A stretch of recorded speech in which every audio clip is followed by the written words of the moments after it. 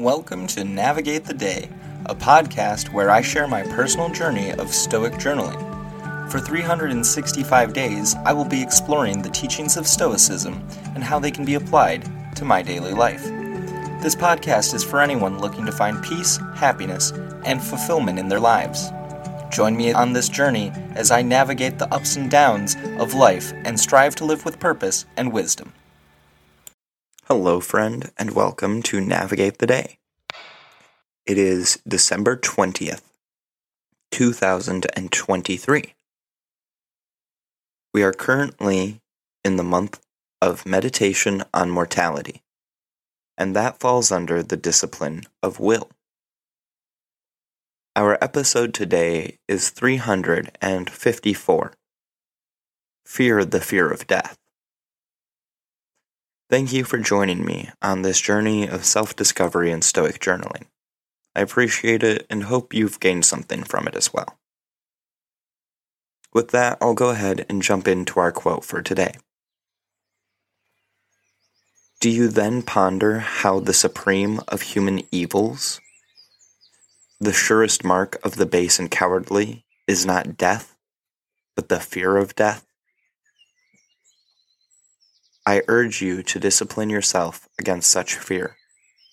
Direct all your thinking, exercises, and reading this way, and you will know the only path to human freedom. Epictetus Discourses 3.26.38 through 39. In this passage, Epictetus is advocating for a Stoic approach to life, which involves cultivating mental resilience, self-discipline, and the ability to face challenges with a rational and calm mindset. The idea is to recognize and confront fears, particularly the fear of death, as a means to attain a higher level of personal freedom and tranquility. Stoicism teaches individuals to focus on what they can control, accept what they cannot control, and develop inner strength in the face of adversity.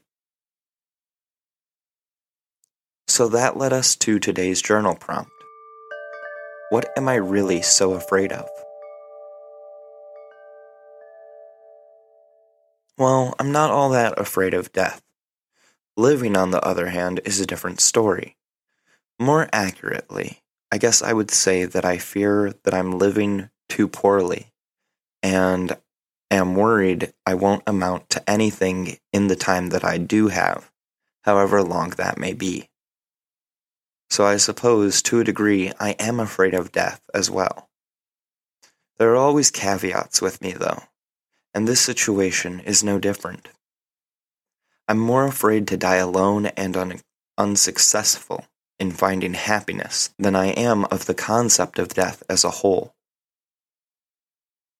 In all reality, I probably contemplate death more than I really should, or at the very least do so in a negative way at times.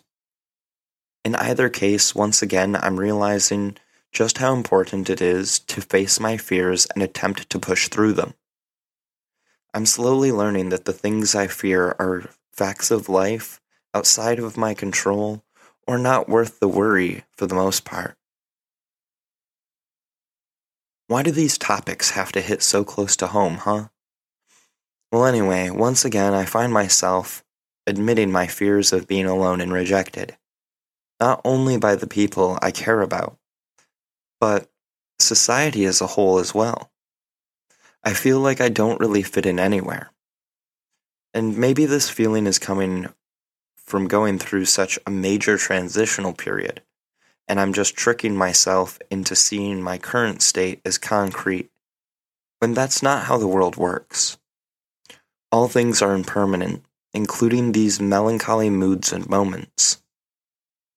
Personally, this project has been draining in several ways. It puts a strain on my relationship and has cost me hours of actually experiencing and enjoying the present. And I'm not okay with that. So I think I'll be reformatting for the next year. I'm not totally sure what I have in mind yet, But I need to actually practice what I preach instead of thinking a philosopher is meant to be locked away surrounded by books, thinking, always thinking, and never acting. This is far from what the Stoics were. They were a people of action, wrestlers, emperors, people who did things. So I think it's best that I take more time to work on more fulfilling and constructive matters, rather than spending so much of my energy on these daily episodes. As it stands now, I will continue the podcast. I'm pretty sure. However, I'm not sure how I want it structured. As I get closer to finishing out the year of this, I really am debating just throwing in the towel. But I think the journaling aspect has been beneficial, and I feel kind of stuck in the middle on the matter. This notion of dying alone keeps crossing my mind, and is hitting me hard right now, for obvious reasons. I had a bit of a breakdown today, getting worked up about my own perceived misery.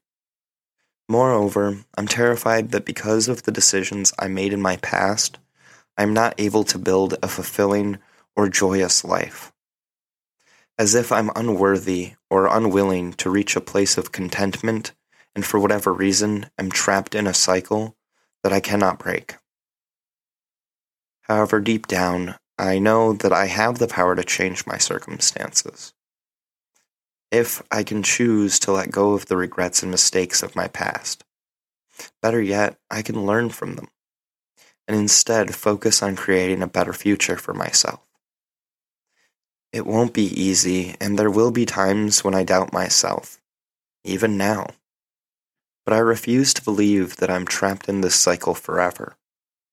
I, like everyone else, am capable of overcoming fears, learning from my experiences, and building a life filled with happiness and fulfillment. It's time for me to take a leap of faith and believe in my own potential, even if my knees are shaking while I do it.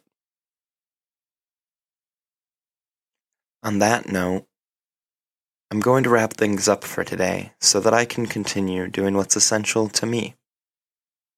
I'm eager to learn more about myself and others, as well as develop new or unused skills along the way. I hope that I get more opportunities and time to show my gratitude and appreciation to those I love. I also need to remain patient as I progress, remembering that all things in life take time. I enjoy journaling like this as it does help me reflect daily, and I do suggest that everyone try journaling for a while at least. I feel good about getting these thoughts out, even when it is difficult or feels unhelpful. So thank you for taking the time to listen to me ramble. Stay safe, and until next time, I wish you the best, and know you can handle the worst. Peace and love, friend.